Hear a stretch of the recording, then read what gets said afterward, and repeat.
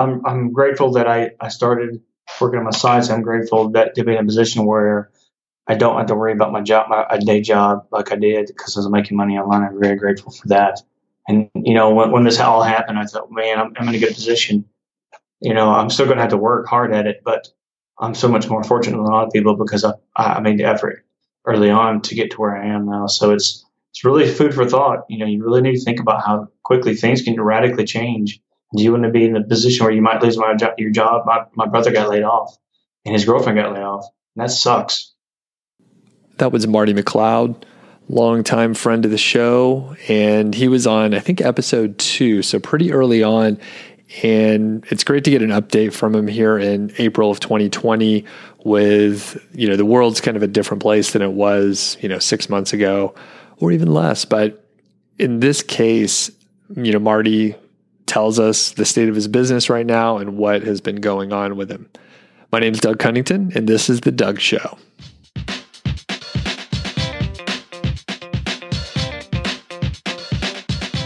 Marty gives us a bit of an update on the state of his sites. So he did take a little bit of a traffic hit in the November timeframe, but he's still going strong, and he's actually purchased another site. So he's been working on that, and he's starting up a new one.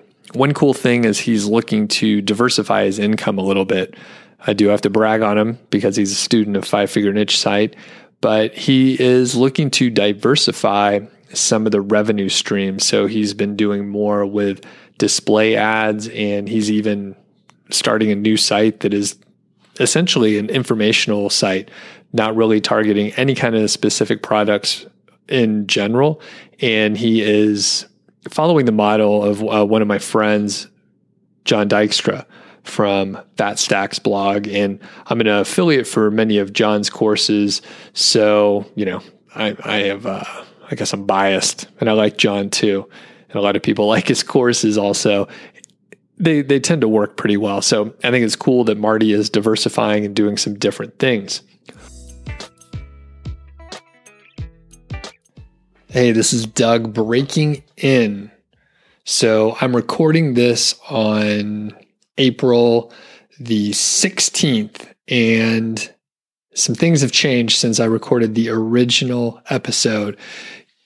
That was just this Monday, the 13th. Monday the 13th, I recorded this episode originally, and I said, hey, Marty's done a smart thing by trying to diversify and work with some ad networks, create a non-affiliate site, just an informational site that makes money through ad revenue.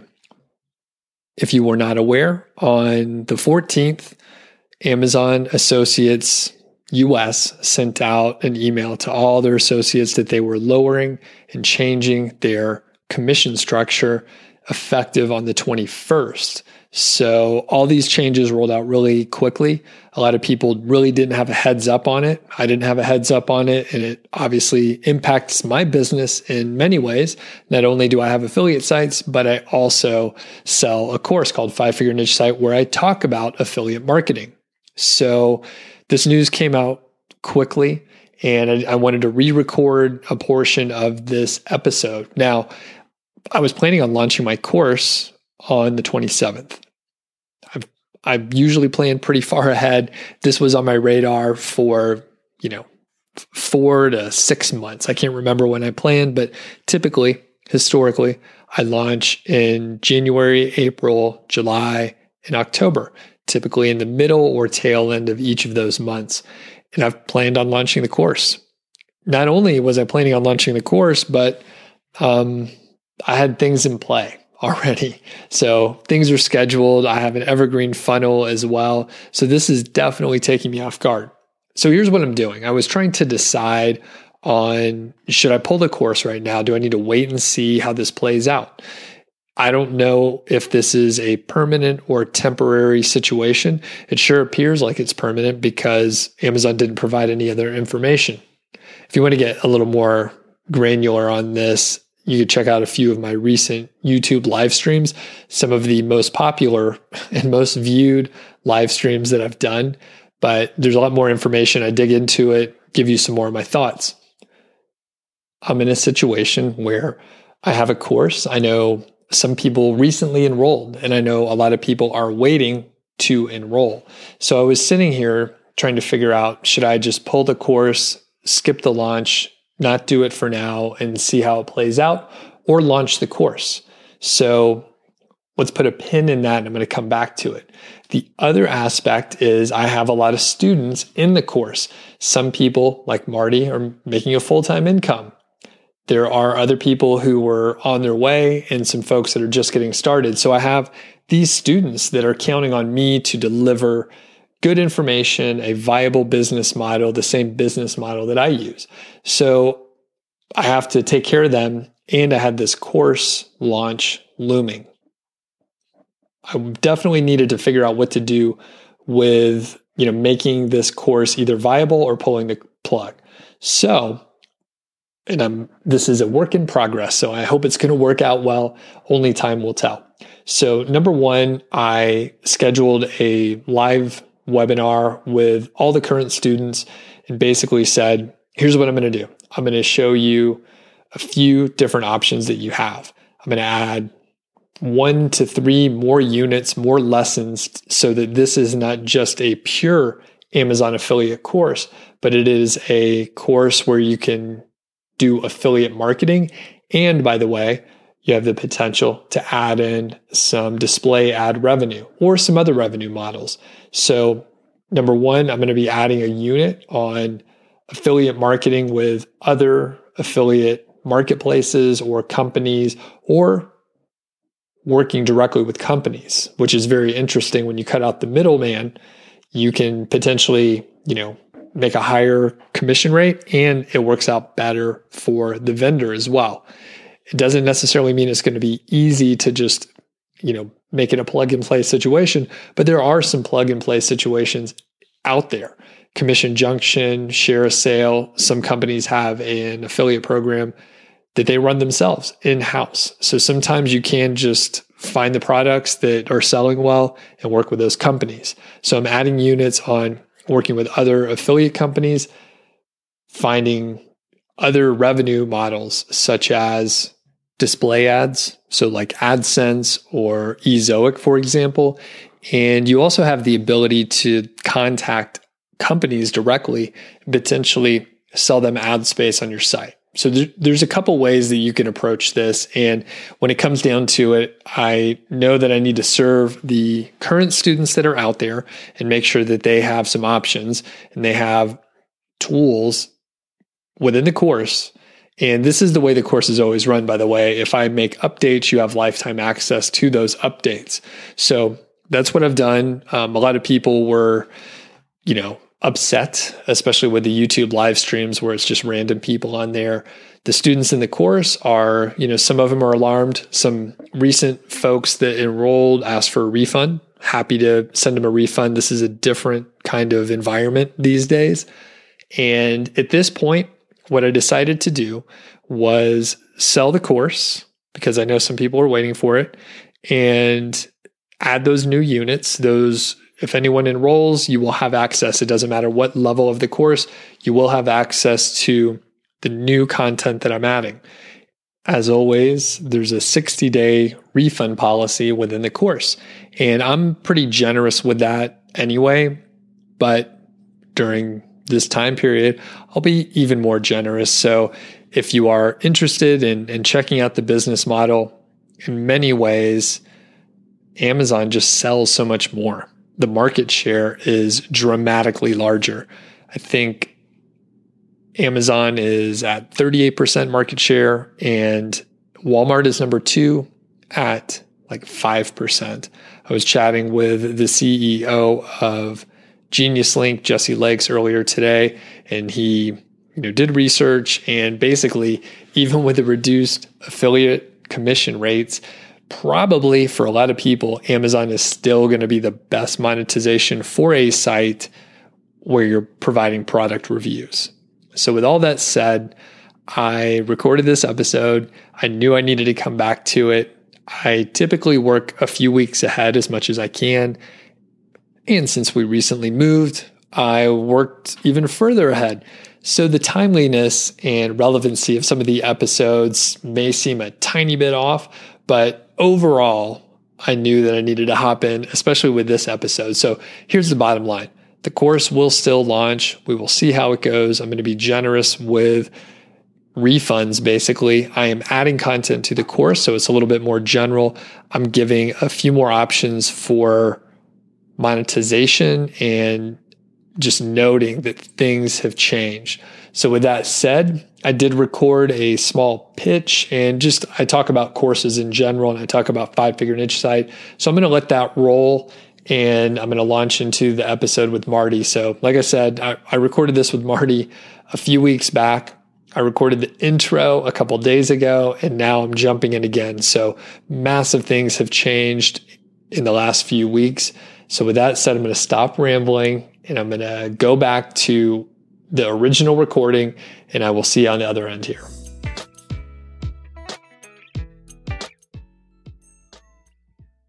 I will mention that as of today, when this episode is going live, that's April 27th of 2020, my course, my premium course, 5-Figure Niche Site, is open for enrollment. So check the link in the description to get more details.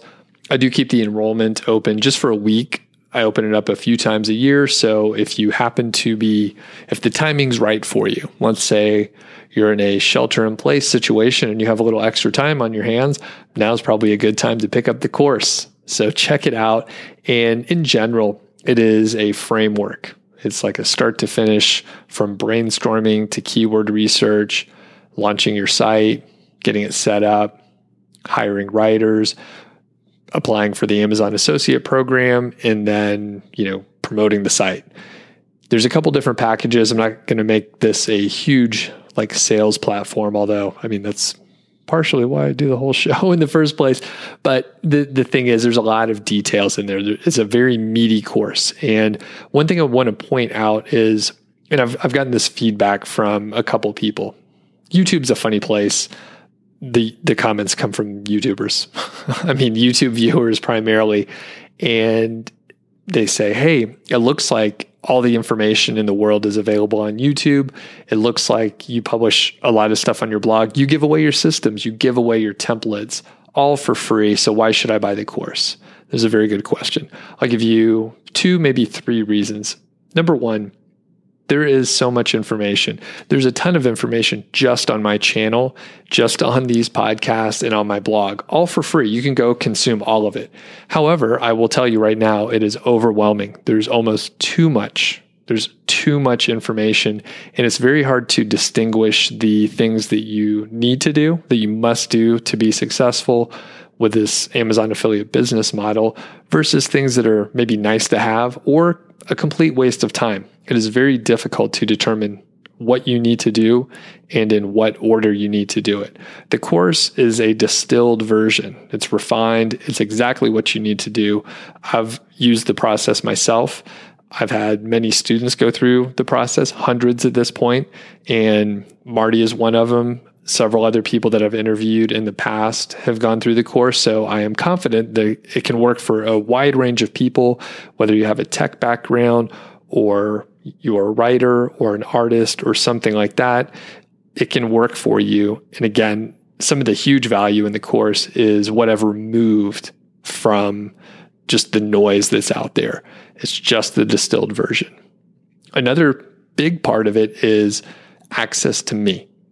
So I get many, many emails. I get a lot of questions just in general, and I don't have time to answer them all because I'm not doing this to sit in front of my laptop and answer questions.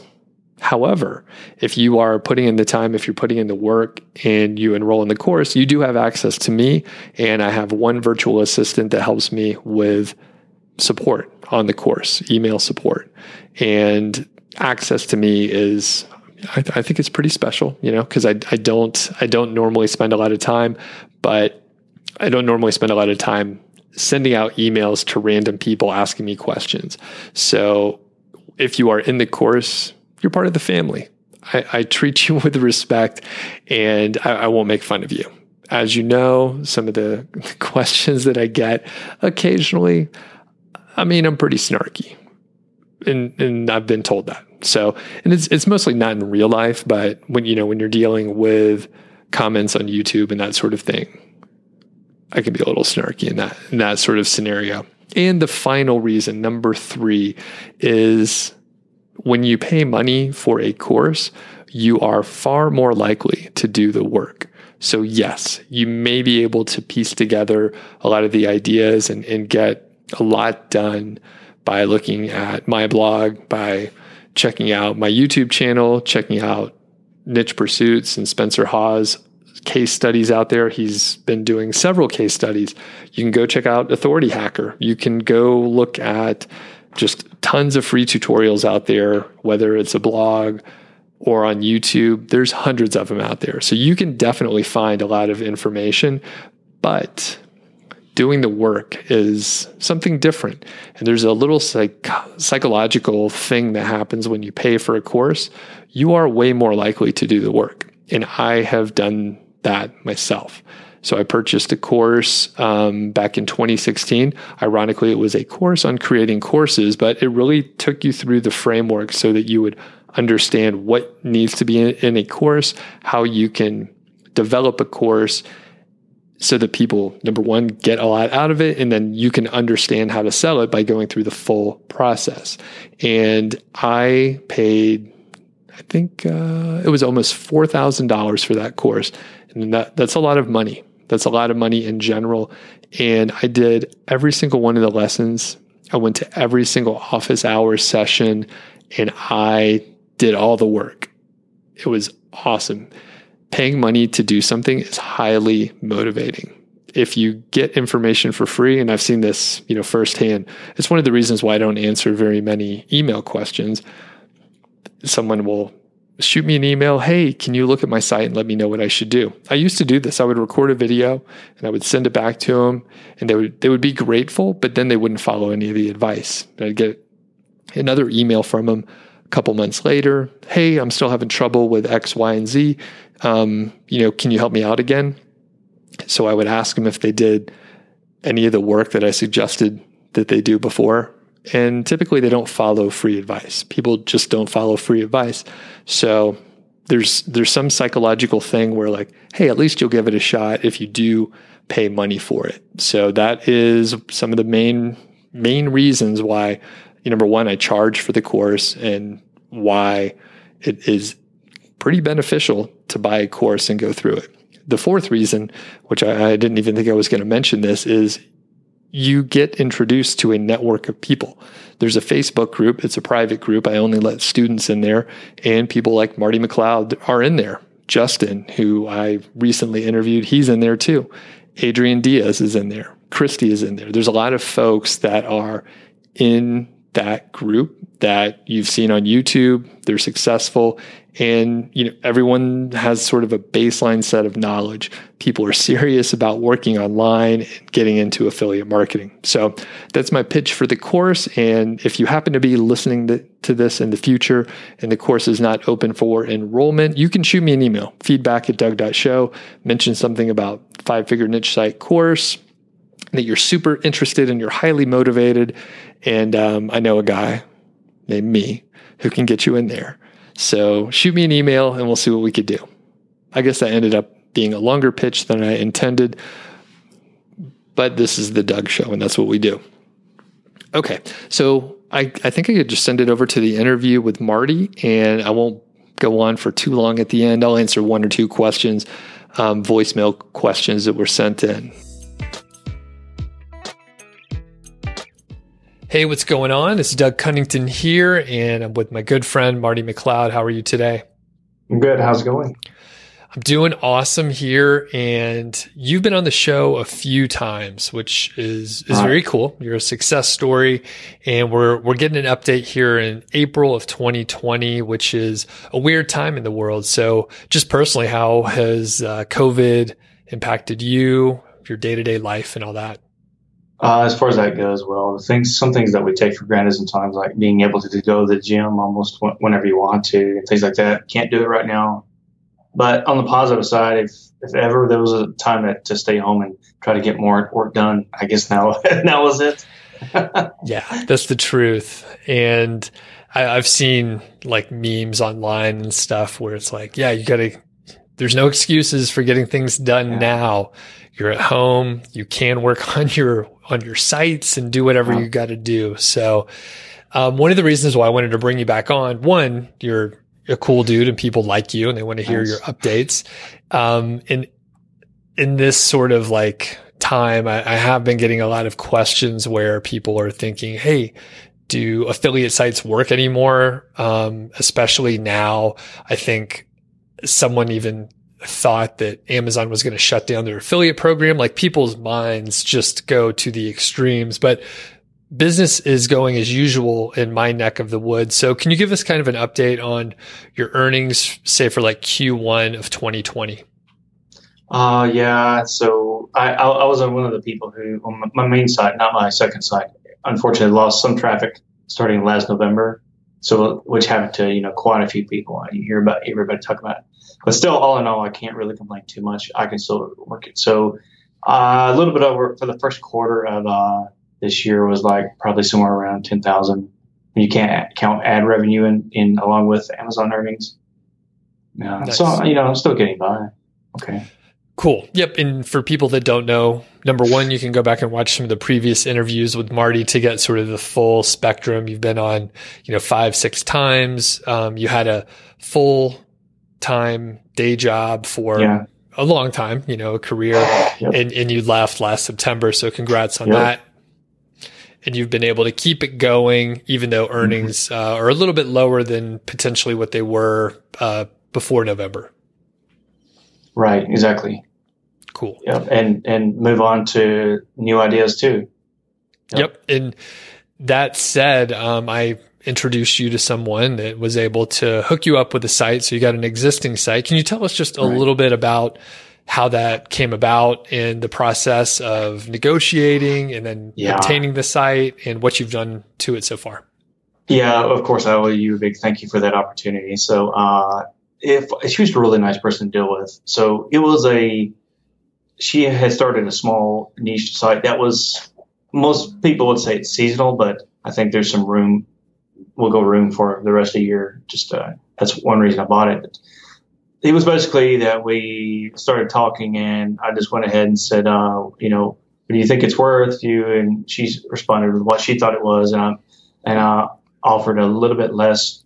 In my case, not quite, didn't know 100%, but I knew that I would have to put some work into it to get it to where I wanted it to be.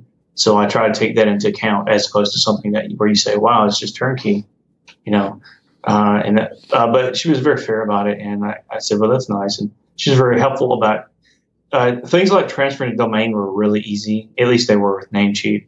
And the transferring the site itself was okay because I'm with SiteGround. And with a good hosting company, that's a lot less of a pain than the Joe Blow hosting company. So I've learned, and the rest was just transferring analytics. I think once I had entered the money, which I did right away, and via PayPal, that was pretty straightforward. In this case, there was no person in between, and she was happy about that because she said, "I won't have these other things I'd rather be working on. It'd be nice to get the money, and this way I don't have to pay any fees to anybody." And so, yeah, I totally understand. So we both win. Yep. And I, being such a nice dude, I didn't ask for anything. I mean, I didn't want to do any work. So I was just I sent an email to each of you to intro and I stayed out of the negotiations. I knew, like inside information from her and from you, but I didn't divulge anything so that you guys could do whatever deal you needed to do. And I stayed out of it. So that's pretty cool. Now, can you give us any idea on like the number of posts, traffic and earnings, whatever you're comfortable sharing here? Yeah, 27 posts, I believe it was. You can actually export a list of posts. There's a nice plugin that'll export stuff as a spreadsheet. I use that when I started going through each post and making changes. So about 27 posts. Some were informational, some were buyer posts, of course. And the traffic was, oh my goodness, I apologize. I'm trying to remember because it's changed now. It's gone up. It was pretty small. I think it might have been 2 or something thousand less per month. I can't remember exactly right off the top of my head. I'm sorry about that. But it's ever since I made my changes and what have you, the traffic immediately on the graph like this. Or rather, Sure. So what did you do to the site and to the content to get such a quick turnaround? Yeah, I went through and I formatted it pretty well for more or less the way that I'm already doing it on my other sites, and I changed the theme out for what I'm already using, and which is Rehub. Currently, I'm using Rehub, which let me just import the settings from my other sites. Then all I had to do is change little things like the colors and the logo. A lot of it had to do with the page speed because my images were too large. I mean, very big, and other things like that. There's a lot of stuff that adds up for page loading, and I added the cache, some other optimizations and things like that to get the page speeds, load times much smaller, get the page loading better, a lot better. What was the load speed? Do you happen to remember, like the first time you tested it? I took a snapshot. I think I did. It might have been. It was several seconds. I wonder if it was back over 4. Over 4 It depends seconds. on the post. It depended a lot on the post because not all of them were the same. I resized images and they compressed them and this, that, and the other, Cool. But yeah, stuff like that. Okay. That's pretty awesome. And as far as the content, did you need to change or modify any of the actual copy on the pages? I did. Well, in her case, she uses British English and I'm American, obviously. So there were some words that I had to change because my audience is going to be mostly American. So that was one thing I went through and did. A lot of it was just styling it, like breaking up longer paragraphs. And of course, I had to put my own tables in there and remove the old tables and put in my links, remove the old ones and buttons, what have you. It was also, I think I added more tables of content, table of contents, and a few other things like that. Okay. Change the featured images. Okay. So what's your gut feeling? I know you won't know for sure, but what's your gut feeling on the most effective thing that you just mentioned? Because you talked about site speed, you improved some of the content, you put a new theme on there, and maybe a couple other things as well. So do you know, or what's your gut tell you? Because you won't know for sure what it is. Yeah. I think that the big change in page speed, as much as I was surprised, I think that had somewhat of an impact. And I think that possibly page on time has actually gone up. I'll have to go back and look at the numbers. That's my hunch. Okay. And that makes some sense if we just, let it play out. They all kind of work together. So number one, if someone Googled the term that or whatever they were looking for, they click over to the site and it loads quickly, they're more likely not to bounce. And then if you have a theme and formatting of a post that is easier to consume, it'll keep people on the site longer. Thus your rankings will probably go up because Google is getting those great signs of interaction on your site. So they kind of go hand in hand, I guess. Yeah. Awesome. So at this point, have you added like new content? No, I'm actually about to do that. I did the keyword research and got the content plan laid out. So I've already got a set of posts and the secondary keywords ready to go. I was doing that and I also did it for a new site I want to start. That's informational content. I did them about the same time. Just, sometimes you have to spend a little while looking for good keywords. Okay. And how much content are you planning on adding to the site that you just purchased? I want to add 10 for now. I want to go and add another 10 and a lot more for the other new one that I want to do. Okay. And just before we move on to the new site, like long term, so it sounds like 10 articles in the short term, but let's say in 12 months or 18 months, like where do you see this site that you just purchased? Yeah, I want to have it I think easily want to have it at 50 posts, but I want to have it earning $1,000 a month if possible. And however many posts it's going to take, that's probably going to take in this niche. It's possibly doable with 50, but I'm going to aim for higher. Let's say 65 or so, maybe 100 posts. I think I'll be happy. It's my first time scaling up, so part of that has to do with me, the learning curve for that. As long as I get that working, that's doable. That's a lot of it right there, Yeah. Awesome. So this new site, you alluded to it a couple of times. So tell us about that and what your plans are for it. Yeah, so this is easy to explain. For anybody who's been watching your channel for a while, you interviewed Ron Stefanski and John Dykstra quite a few times. And I learned quite a lot from those guys, including John, especially because I've got a bunch of his courses, which I bought through the links in your email newsletter. And it's a fantastic business model. I'm currently already using Mediavine ads on my sites, and that was a nice extra amount of money. But personally, like Ron Stefanski had said in one of your videos, Amazon can be high risk, and it would be fantastic to me to have just an informational content site, or mostly informational, that earns ad revenue, because there's a whole list of fantastic reasons why it's great. The keywords are more plentiful. I've gone through a massive amount of keywords, and just recently informational question and answer, and there are just so many great ones, and you get to spend time sorting through it all. Is lower risk. You're not competing against other equivalent sites like you are with Amazon product. And also, it's in some ways, I think it's just more fun. I kind of enjoy that kind of content personally. Very cool. Yeah. And as far as like choosing some of those informational keyword phrases, obviously in John's courses, he goes over that extensively, but do you have any quick tips for people that are like, hey, maybe I want to dip my toe into this informational area?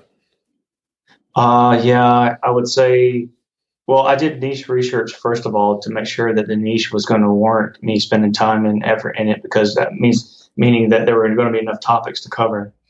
And I would say that there's probably a fantastic amount. Some are better than others. Some are just massive and massive. So if you get a good niche from the beginning, that's not going to be an issue. It's just a matter of coming up with the ideas, using those as the seed to generate the keywords that you evaluate. Okay. It's like you can keep coming up with more ideas, which shouldn't be too hard. If you look for what people are asking, like in the multiple sources on the internet, you should find plenty of ideas. Cool. And how much content are you planning for that site in, the next 6 months and just further out? 6 months.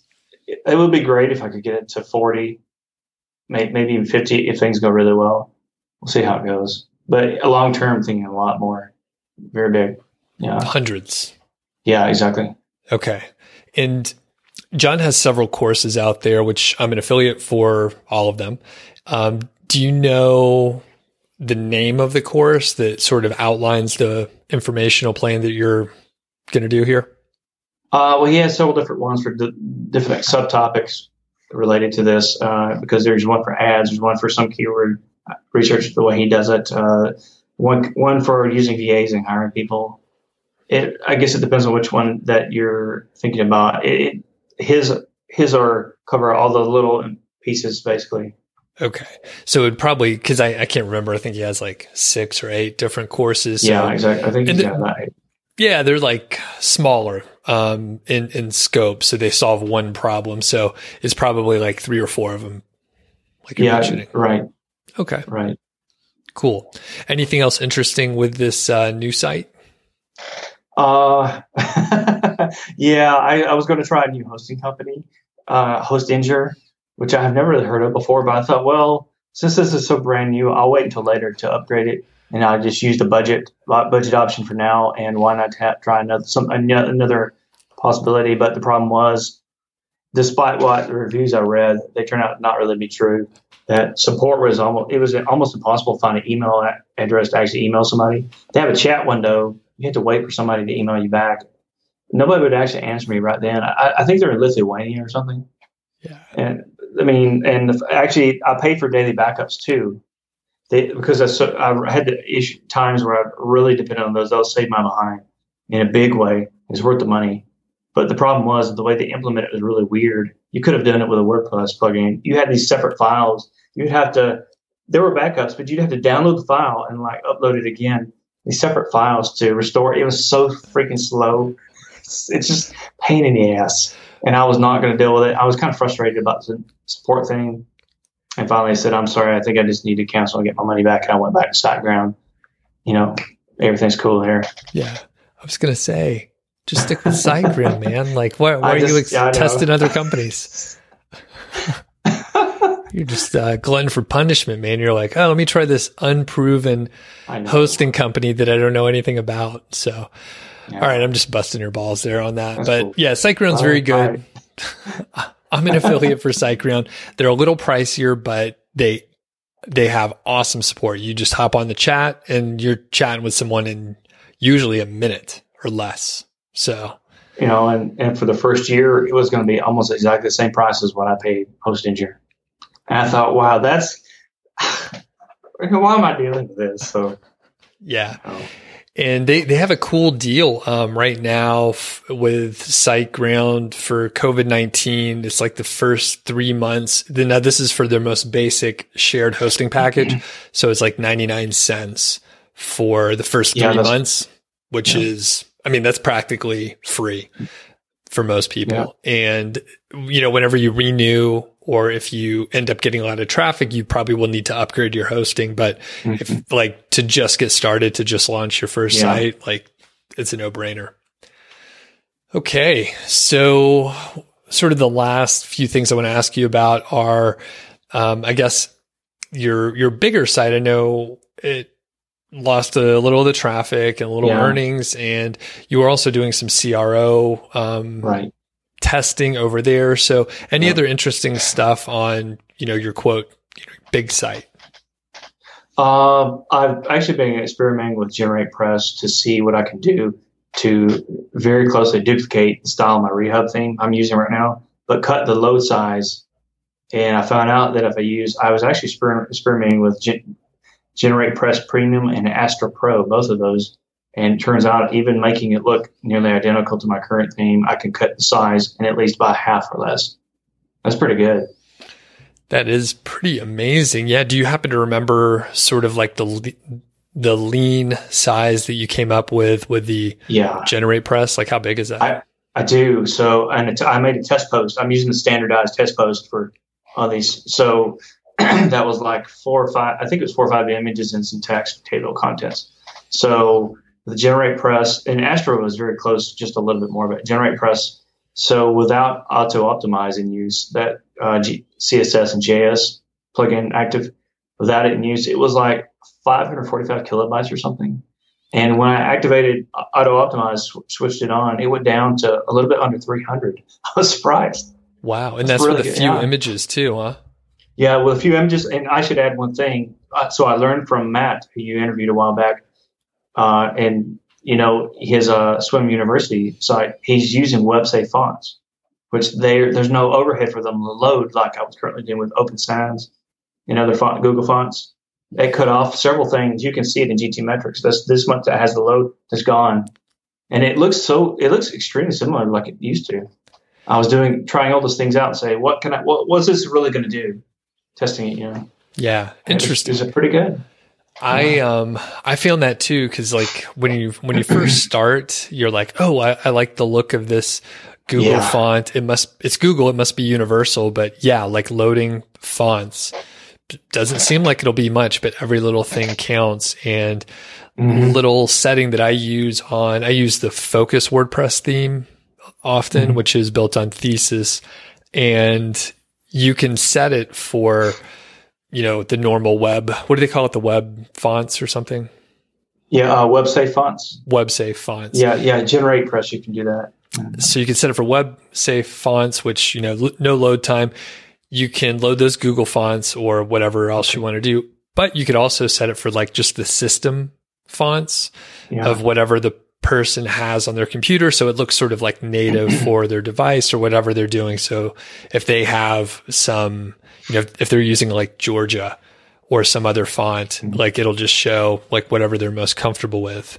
So I guess there's no extra load time for the web-safe fonts either, but I was like, oh, if they have it on their machine and like that's what they're used to, I'm going to load that. So very cool. So did you have to do any like coding or removing any code with GeneratePress, or was just no? GeneratePress, and I think Astra can do some, but GeneratePress I like it a little bit better, to be honest. It's one of the options. You can just choose it from a drop down. So there's a whole list of website fonts to choose from. You're not forced to use just one, but there's several already available. So there's no CSS or whatever involved. GeneratePress, to stylize it, is highly customizable. So there is a little bit of a learning curve, but when it's all said and done, they're very helpful. Or you can probably be finding information somebody's probably already asked to get you the little snippets of CSS you just put in there and make it look like you want to. So it's not as easy out of the box, but it's much more powerful. There's even more stuff you can do with it. Awesome.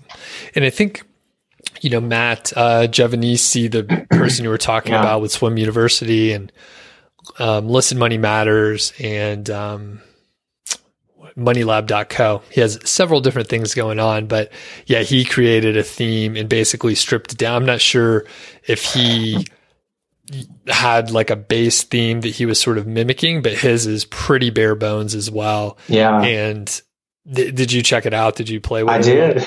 I did. Actually, it showed that it was less than 80 kilobytes. Ridiculous. It was ridiculous. I was like, wow. It's cool. So little. The window for what's actually loading is so small. I'd never seen it before. Yeah. And I it's on my list, but I was busy moving and all that stuff, but I was going to pick it up and just like put it on one of my sites, and just to see what it was like. But I think it's essentially the bare minimum. And the downside, there's two minor downsides. He doesn't offer support, so that's okay. But he tells you that up front. So you buy it, you have like the bare bones minimum of like a theme. And then after that, he showed you how to customize it in certain ways. But in my opinion, it's probably a perfect way to layer on complexity. So if you wanted to, say, create a feature box exactly how you want it to look, let's say you want to mimic the Wirecutter, you could probably hire someone to code the CSS for you, slide it into Carbonate, that's what it's called, slide it into Carbonate, and then you could just, use that class wherever you need to use it and just have a lean site 100% of the time. So very cool theme, and I'm glad you checked it out. Is there any reason why you didn't use Carbonate for your sites? Yeah, it's really nice, but I think it does not have a sidebar. And for Mediavine ads, that's one of the things they do, place ads in sidebar desktop. So, and there's some features I'd rather keep. Other than that, I think those are really the only reasons why. Okay, very cool. Well, any other notes on like CRO, or did you learn anything in the meantime in the last few months? Yeah, I don't think we've discussed this topic. So I was measuring and tracking the click-through rate on the different kinds of buyer posts because I've had a hunch for a while, and it turns out that some are far less. There's far less return on some that I've worked very, very hard for, unfortunately. So I'm going to be focused on the certain ones from moving forward more often. Is there any general, guidelines or is it very specific to your site? It's not site specific because I'm seeing the same pattern on both, and they're very different demographics. So the best extra wire far and above, several times more click-through rate than the versus and the single product reviews. Single product, my versus post, I'm testing one. I'll have to do some more, but it's okay. It was around say 14, 15%. But the single product reviews some of them were less than 1%, and this is with a very good content. So and this was the same content format across two sites. So it's not like there's some big, huge, I'm not throwing other variables into the mix there. And that's very disappointing. Some are a little bit better, but they're still less than 8, 5. And that's unfortunate when you work really hard on something. But I think those are still worth the authority and some traffic. And I think I can run ads in those. That'll be okay. Still get the use out of it. But the best X for Y type poster, my goodness, they're just the main breadwinners, hands down, easily. The data doesn't lie. Why do you think those perform so much better? I had one guy suggest that he thought that the single product reviews were possibly people were shopping somewhere else, but they came over here to see my review before they bought it here. I think it might be a factor, but I think it's the buying psychology and search intent is probably the biggest thing. That's my hunch right now, my hypothesis. I really believe it's more I'm ready to buy as into I'm either thinking about it or I'm going to buy it somewhere else and I want to read this information. So best XY, you click when over 30% of the people landing on it click through and go to Amazon. That's a huge light for, yeah, we definitely are seriously thinking about buying versus the others or they're not really. Yeah, I think you're right on that. And in the very beginning, I was doing whatever post I could come up with, right? So, best marker for whatever ended up being like some of the better performing kind of posts, just like you're saying. But originally I was publishing like Sharpie reviews or something like that, or silver Sharpie review, something like that. And yeah, people maybe would read them, but like you're saying, whatever, especially if they're like trying to search for something and they have a specific application in mind or a specific kind of user. So that totally makes sense. It's more tailored to what they're looking for, I think. Yeah. So very cool. Anything else on the CRO? You've always been a big proponent of tables. It seems like you have that honed in. Yeah, I have that. Those still doing really, really well. But I picked up and Matt Diggity's group, a guy said, you should pick up the Russell Brunson book, the ebook. He's more sales funnels and offers, landing page kind of stuff. But there were some ideas in there for testing, and I was testing green versus red buttons because, and he had a test example where the data gave the red button was a far better winner for conversions. Currently the data is saying though that they're roughly the same and possibly even better for the green, like I already had. Which it's just, you never really know for sure until you find out. At first it was looking different, but once you're patient, give it time, the sample size goes up, the data will show you the truth, which sounds funny, I guess, but I was just so curious. Yeah. The headlines are popular for like, I changed the button color and blah, blah, blah. But I've never heard someone say like, yeah, we did the button color thing and everything changed. Like if you have the right traffic on there, like people are going to figure out how to click over. So that's my approach usually, is just get the right kind of traffic, the person that wants to buy something, and you'll be in good shape. So cool. I did have one or two. One was just, one or two more. One was just, I always just like to see the data myself. So I had Convertica had done some work on my sites, and their optimizations, I was confirming the click-through rate that it was an improvement, and it definitely is. And that was a placement of product tables. Oh, so where do you put them? Close to, not above the fold, but shortly after the intro, kind of after the table contents, after the first H2. Yeah. Okay. Well, that's good to know, because in my perfect Amazon affiliate review format, which is in the 5-Figure Niche Site course, and it's freely available, that's where I put the tables. Blindly, I was doing a lot of stuff that was mostly right. Like I contended often, like I'm doing most of this stuff right, even though I've never tested like that stuff that you're talking about. It's amazing to have the data though to really confirm it. Awesome. Well, any parting thoughts, Marty? Just I'm grateful that I started working on my sites. I'm grateful to be in a position where I don't have to worry about my day job like I did, because I was making money online. I'm very grateful for that. And, when this all happened, I thought, man, I'm in a good position. I'm still going to have to work hard at it, but I'm so much more fortunate than a lot of people because I made the effort early on to get to where I am now. So it's really food for thought. You really need to think about how quickly things can radically change. Do you want to be in the position where you might lose your job? My brother got laid off, and his girlfriend got laid off, and that sucks. I hate to hear about that happening to people. So I think people should really think about what you have to offer and the information, and this way of making money online, because it's actually, I enjoy it, and you learn so much. And once you learn stuff, you get rewarded for it when you put in the effort. It's great, Very good. Yeah, I 100% agree. And I got laid off in 2015, and I'm glad I had a side hustle going and, kept with it. And it wasn't easy, as you know, and there's a ton of work to be done. Yeah. So there's, now's the time to start if you haven't, for folks out there. And then if you do have something going and maybe you haven't gotten the traction that Marty has, or maybe the Adrian, Diaz or Christy, like maybe you haven't connected all the dots yet, but like keep pushing, because basically everyone started at zero and they persevered and figured it out. So I know when you and I met, Marty, you were kind of doing okay in some areas, but you hadn't really like put all the pieces together in the right order.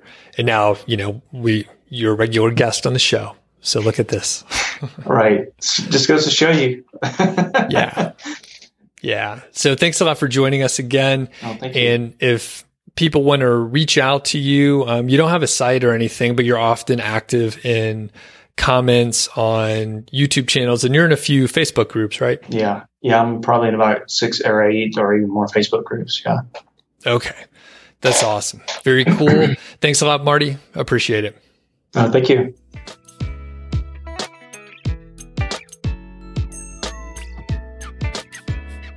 It's always good to catch up with Marty. And I did get to meet him in person when I was back in the Atlanta area in December of 2019. I had a meetup at, it was like an on the border restaurant in the Pleasant Hill area. So like Gwinnett. And it was pretty cool. Something like 15 people showed up, which blew my mind. And Marty was one of them. So it was great to meet him. And probably, whenever some of this travel stuff lifts a little bit, I will be back in the Georgia and Atlanta area probably 1, 2, 3 times this year. So, and I mean, assuming we can travel sometime before too long. And I did say I'm going to answer a couple questions. I said they were voicemail questions, but that was a lie. It's going to be a email question. So if you have any questions out there, shoot them to feedback@doug.show. Feedback@doug.show. Here's one from Meek. That's what they say. Their name is Meek. I don't know if that's the real name. Well, they say it right here. Hey, Doug, my name is Meek. So I guess that's their name. I'm not sure what the origin is for that name. Thank you for all that you do for the IAM community. You're welcome. That's cool for you to say it.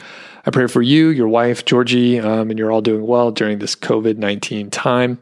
You're definitely leaving a legacy with your crowning work of KGR. That's the Keyword Golden Ratio.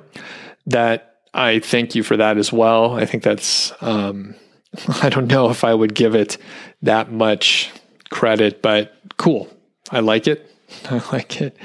And you said that you were on the Niche Site Project site and you read an article about why 250 is the sort of top search volume. And then I also mentioned the quote, rule of 63. So Meek asks, I'm not familiar with the rule of 63. What is it? Thanks in advance. And yep, I support you. So all that stuff. Thanks, Meek, for sending it in. I sent him a quick email back. This is what I do a lot of times. So if you send a tight, interesting question, I will probably shoot you a quick bullet point answer back, and then I'll record the actual answer sometime later. So here's my take on the rule of 63. I don't really agree with it. I never tested it though. So I've never tested it, but I haven't ever seen someone actually test it or do a case study or anything like that for the rule of 63. The basic idea of a rule of 63 is that you will find, if you find fewer than 63 all entitled results, then you can go for it. But they say that the search volume doesn't matter at all. And I think it does matter. I think the search volume matters a lot, which is why I put it into the formula for the Keyword Golden Ratio. And I think it is kind of a factor for the Google sandbox. All right. So I think the sandbox comes into play. And if you're not familiar with the Google sandbox, that's sort of like a arbitrary period of 6 months before your site can rank as well as it potentially could out of the sandbox. So this is not a documented thing that Google talks about, but when I talk to dozens of people that have, either affiliate sites, informational sites or any kind of site, it could just be like a blog, but they typically get a lot more search traffic after 6 months. A lot of times it's like to the day or to the week, and they see traffic go up quite a bit. It doesn't mean that their sites can't rank for anything, but it seems like sites are held back. I've heard there's also a sandbox for sort of the 12-month range. So there could be a sandbox for 6 months and then 12 months. And generally, it is unobserved. It's sort of, if you try and look this up, you won't find any like real sort of credible data. But if you talk to a lot of people, they'll say, yeah, after 6 months, traffic sure did seem to shoot up. So all that to say, if you have a site that's brand new, I highly suggest that you check out the KGR. I think you should probably stick to the KGR exactly as you're launching. But if you have an established site, then, I mean, the KGR is something that you can play with the different factors. So maybe you don't go for terms that are 0.25, maybe you go up to 0.75, or maybe you completely ignore the search volume and it doesn't matter. But I think if you have a brand new site, if you want to get traffic sooner, you should probably just stick to the low search volumes and stick to the KGR formula. I mention this often where I let people know, hey, I'm not like dogmatic about KGR. If you want to use it, it is an interesting tool to experiment with. It is not the only thing you can do. I know some of the people that are, in my tight network, like Ron Stefanski, John Dykstra, they don't use KGR. They have their own system. They obviously know what they're doing, but like with my pitch for the 5-Figure Niche Site course, I teach KGR in the 5-Figure Niche Site course because it is very important when you launch your site and maybe you're new and this is your first affiliate site, your first real effort at affiliate marketing. It's extremely, extremely important for you to have some momentum early. You need to see some traffic going to your site. You need to see some clicks going to Amazon. And I hope you can get a couple sales early on. If you have to, start a site and maybe you're using the rule of 63 and you're going for, higher search volumes over, 1,200 searches per month on up to say 9,000 searches per month, it is highly likely you could be working on your site and publishing, 5 articles a week, and you may not get much traffic until you hit 6 months or 1 year because you're just going after these pretty competitive terms. So even if they don't have very many all in title results, you still could be competing with a lot of other people that maybe aren't targeting the search phrase specifically. All that to say, if you use the tools that are available to you, like KGR, and you know why you're using them and when to use them, it's going to be way more effective. So if you're starting a brand new site, then you probably want to stick to pretty low competition terms so that you're not trying to compete with, say, Ron Stefanski, right? Or John Dykstra. They've been doing it for a long time. So you may want to, throttle it down, grow into those skills. So I hope that was helpful, Meek. And if you have follow-up questions, let me know. We had a little email exchange. So I think you got what you need to get from that question. All right. Well, thanks a lot. And I want to, just plug the course one more time. So if you're interested in getting in there, check the link in the description. And if you happen to be listening to this in the future and the course is not open for enrollment, shoot me an email, feedback@doug.show. Everybody have a great day out there, and we'll catch you on the next episode.